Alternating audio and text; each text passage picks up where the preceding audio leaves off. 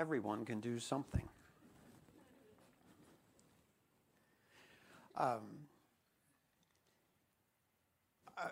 I'm not going to go very far today with this because there's other things I want to talk about in the upcoming weeks that pertain to this, but also piggyback off what Harold said when he was here.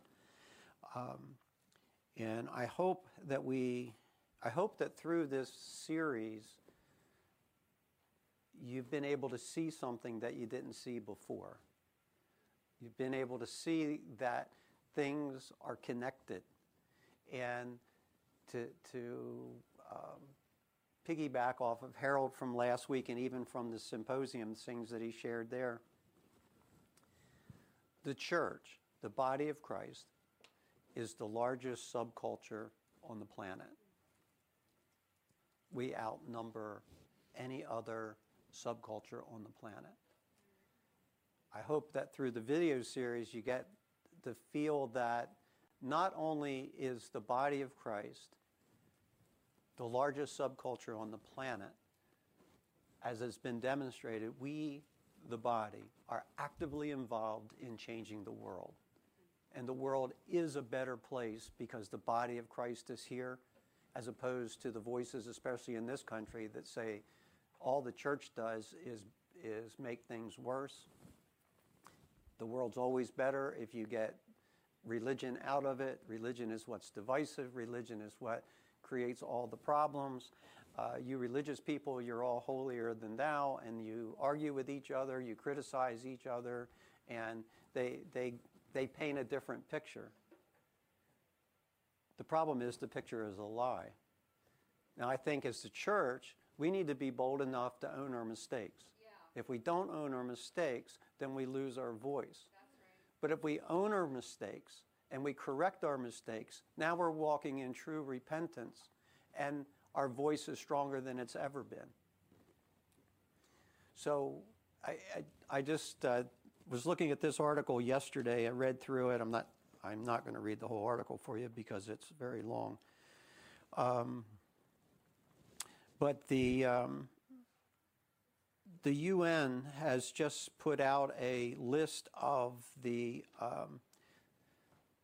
20 areas where mass killings are happening around the world right now.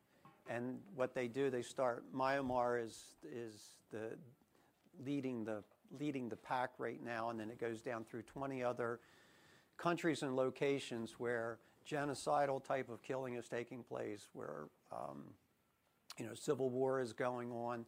And of course, in all those places, the people that are most affected are the innocent people that just live in a village, and you got an army over here and an army over here, and they decide they want to fight in your village, then they're the ones that suffer the most. And a lot of these places are also what is feeding human trafficking, to go along with what Dawn already said, because armies fighting need money. And human trafficking is one of the fastest ways, along with drugs, to generate income so you can keep fighting. But when I look through the 20 areas right now, the UN is saying these are the areas where mass killings are happening today and every day at this point. All of the areas, minus one, are in areas where there's no Christian effect on the society at this point. Wow. So where the gospel is absent, evil pervades.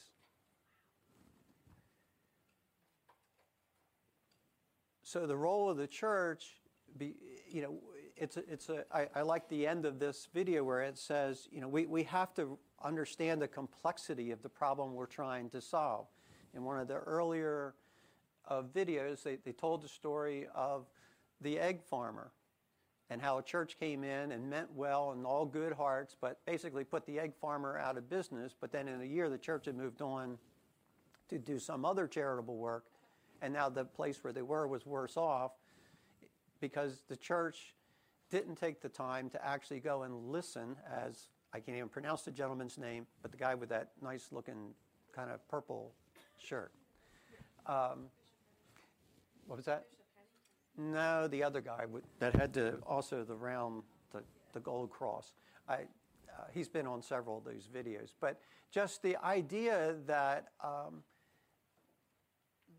these situations are complex, so we have to develop strategies that are kingdom strategies that we've taken the time to think through. What's the effect of what we do? Instead of just move on just at an emotional level. I'm emotionally moved. Okay, that was horrible. I hardly could stand to see it. Yeah, I'll do this. But we can't move emotionally. My emotions can be something that undergird me, but they can't be the thing that directs me. At that point, I need the collaboration of others. So I forget who said it, but we are the mind of Christ. Yeah. I don't possess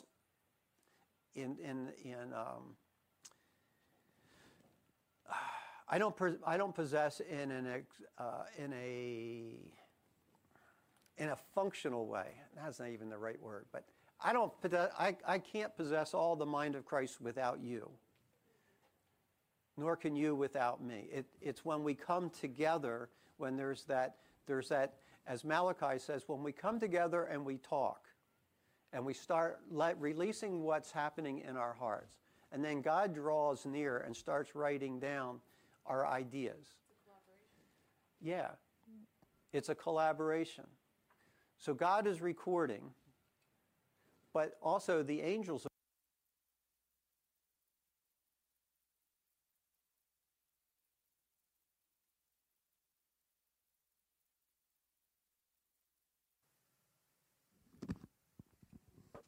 When we show up, there's going to be more than just you collaborating. We're showing up because we're mindful of what's been written.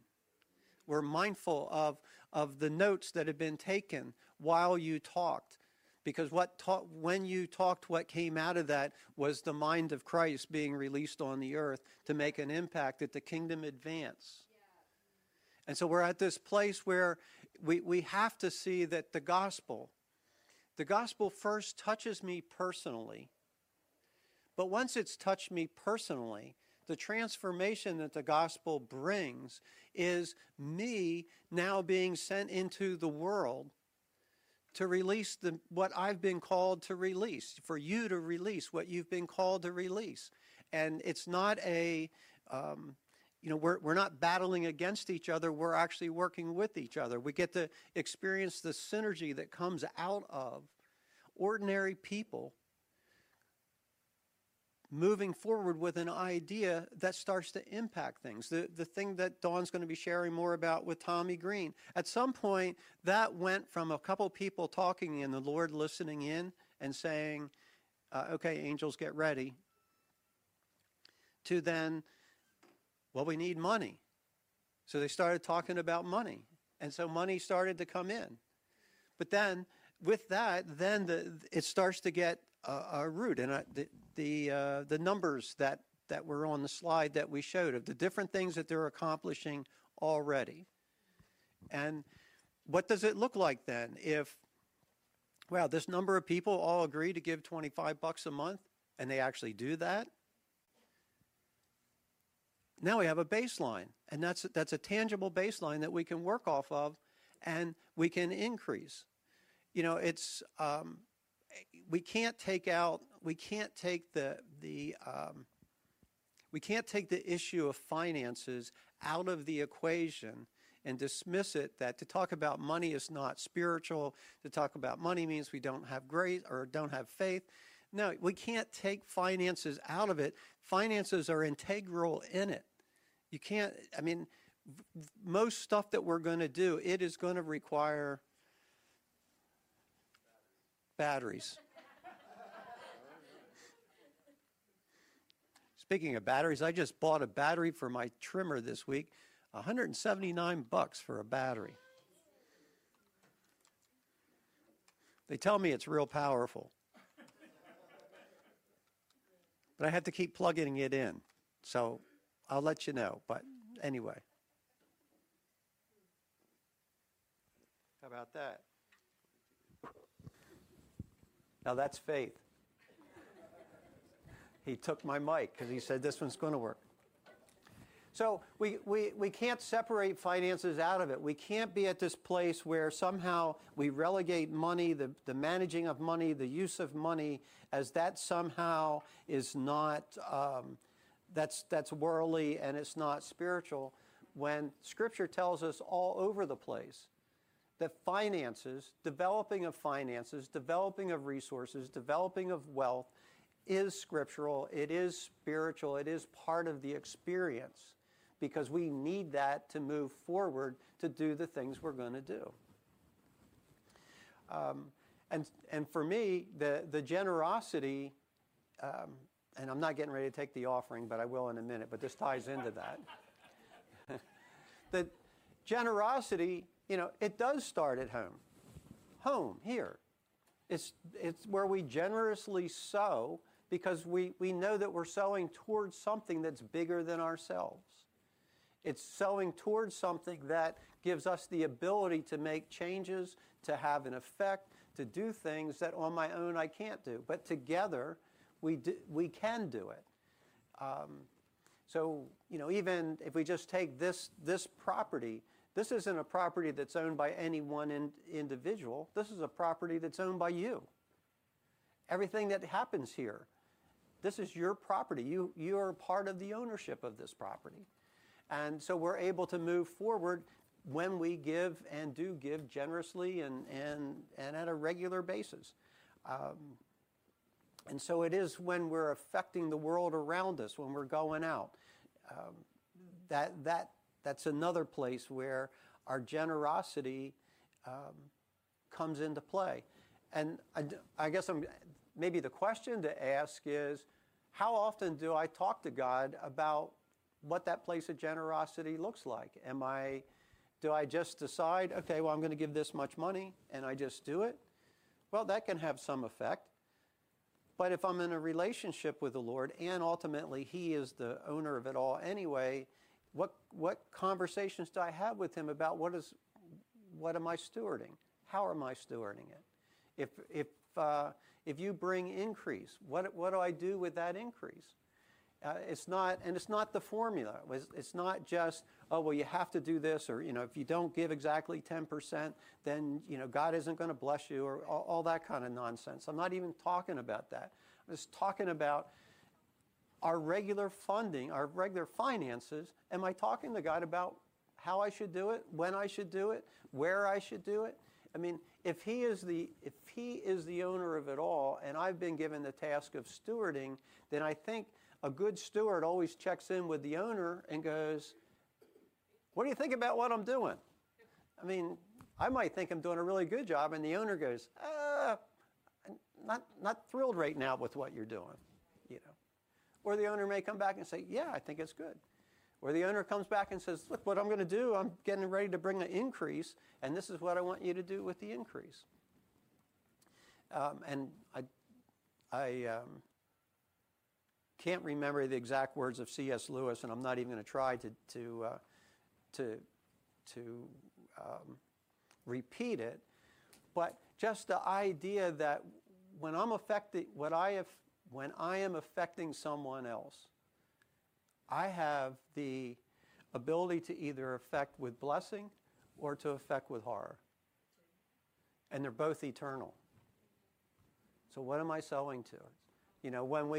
When the issue of human trafficking, for those that say the church needs to stay out of everything and that we've just screwed up the whole planet, and they give all their reasons in their wokeness of why the church needs to go. It's the church that's driving the war against human trafficking. They've been doing it from the beginning. They were the ones in the trenches. Why? Because we were already working in communities doing charitable work where the trafficking was the most noticeable. We were already there. 20 years ago, people were raising the flag about human trafficking. But it was the church that was doing that. It was Christian organizations that was doing that. And it's funny, well, it's not funny, it's incredibly sad, but that when the movie came out, the media has attacked that movie and tried to minimize it. And How in the world can you find fault with a movie that exposes the horrors of human trafficking and says that it needs to stop? Where can you find disagreement? Only in that the agenda is so set to destroy any place where the church has a voice and is being seen that they'll sacrifice anything. So they don't care about how many lives are dying, how many women are being enslaved, or children. It's not just women, but how many people are being enslaved. They don't really care as long as their agenda is being met. For the church, we should be, well, what's our agenda? Your kingdom come, your will be done on earth as it is in heaven. That every life is valuable, every life has dignity, every life deserves to have the chance to flourish. And I get to play some part in helping that. And we can't be at a place where we begin to feel like, well, the job's just too big. Well, yeah, it's big, but we're not trying to take on the whole Goliath at once. We're going to get a piece here, we're going to get a piece there, and then multiple organizations. And when the armies of heaven show up, the angels aren't going to show up and just fight in some unseen realm. We don't even know what's going on. They fight some battle. They go, yeah, man, we kick butt, and they all go home, and we're all on earth still living. When the angels show up, what are they doing? They're working through human beings. That's right. I mean, that's what Malachi declares. That's right. They say, when we show up, we're going to be doing something through those that are bringing forth righteousness. Yep, not afraid. Yep, we're going to be going with you. So we don't go alone. Even the early church, they didn't love their lives even to the point of laying them down, knowing that in certain cases, I'm probably not going to come out of this. But I'm also an eternal being, so I am going to come out of this. You might be able to kill this, but you can't kill me. That's right. You can't have me. I'm already spoken for. I'm already held in the hands of the one that'll carry me through to the end. And so even in those places, with the Hebrews in the furnace, God are saying to the people around them, just so you understand, you can throw us in this furnace, and that may be the end of us. But who knows? God may do something different, and I come out the other side. We none know. When we go into this, I don't know how it's going to end up. But what I do know is I'm still with him no matter what, and his purposes are going to be accomplished. The church is the largest subculture on the planet. Why are they kicking against us so much? I happen to think they're absolutely petrified that if we figure out who we are, yeah, unity comes, then what's going to stop us? And yet, even in the disarray that the place we might be in places in the church, look what the church is accomplishing. Look at the organizations globally that are doing their part to make a change. And we're getting wiser at it. I like the guy, one of the last ones that deals with the orphans and stuff, and where he said, okay, we've made a lot of mistakes. But we've learned through our mistakes. We've sharpened our skills. And the good news is I get to listen to him, and with what I'm doing, I don't have to make the same mistakes he made. I get to take his sharpened skills and apply them to what God's doing with our team and move forward faster. So we're all accelerating in what we're able to do. The days of, like Hudson Taylor leaving England, buying a casket and taking with him as he goes to China to start the China Inland Mission, knowing that when I leave England, I'll never come back to England again. So I'm taking my casket with me. So when I finally die, you can bury me in China, because that's where I'm going. And I'm not stopping.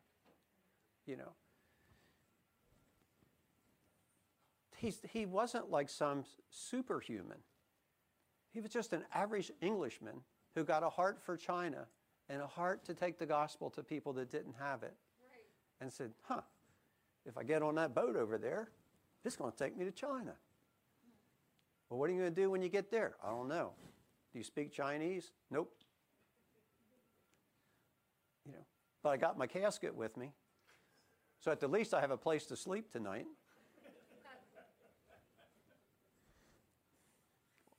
I probably had told this story, but on one of my trips, first trip I think it was, to Haiti, we were up in the mountains and staying at a cabinet maker's house. And he made caskets. And in the room where we were kind of meeting, there was all these caskets leaning against the wall. Now, in Haiti, they like to put like a heart where the face would be so you could see the person. So they had these different things, but most of them were hearts. A few of them were crosses.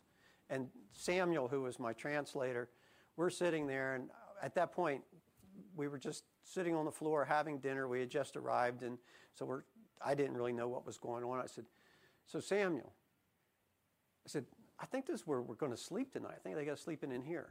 He goes, oh, I don't know, Pastor Bob. I said, well, if we do, I said, I'm going to sleep in that casket. I really like that one. And he looked at me and he goes, oh, no, I'm not sleeping in a casket.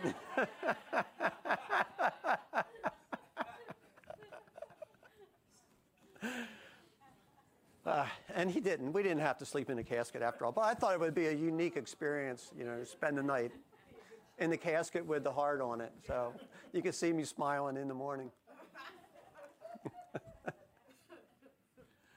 But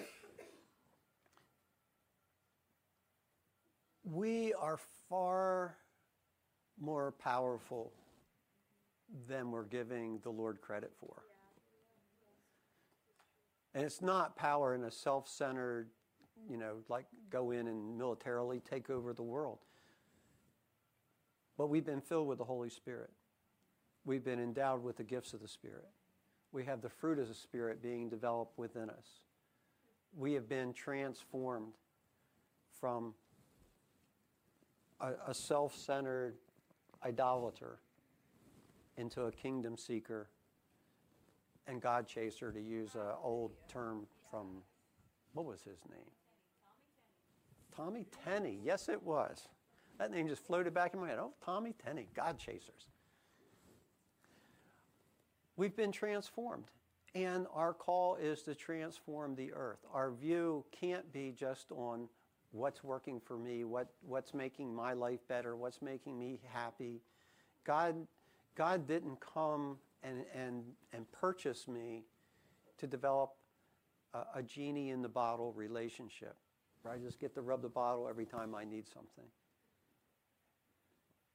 He's come to have a real relationship with me, walk with me every day, put things in my heart that were not in my heart, and bring other things up out of my heart that were actually created in me when I was created.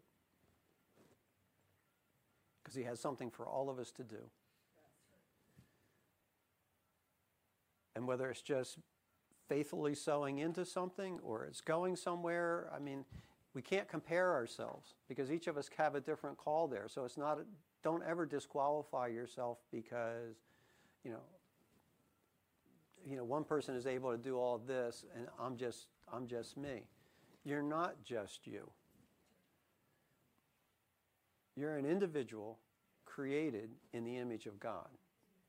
That's not just anything. You're powerful. You're powerful. So I'm just going to leave it there today. More information will be coming up on the human trafficking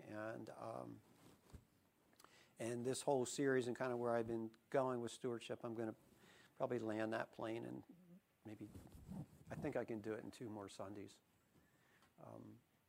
But again, I hope the videos went well with you guys. They just charged me up. So now let's take an offering. See, I didn't forget. I didn't. I even put it at the end and I didn't forget. And then while we're doing the offering, then whatever announcement. Jesus, we thank you that you are seated at the right hand of the Father. that you said, all authority has been given to me.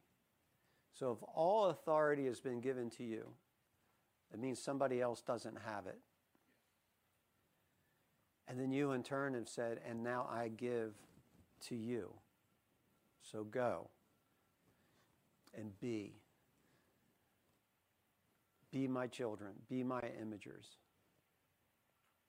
Be my voice on the earth.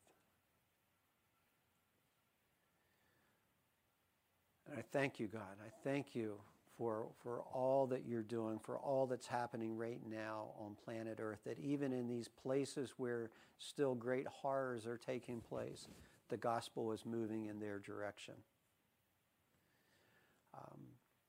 And there'll be a day when those places of turmoil will be set to rest in Jesus' name and for your glory.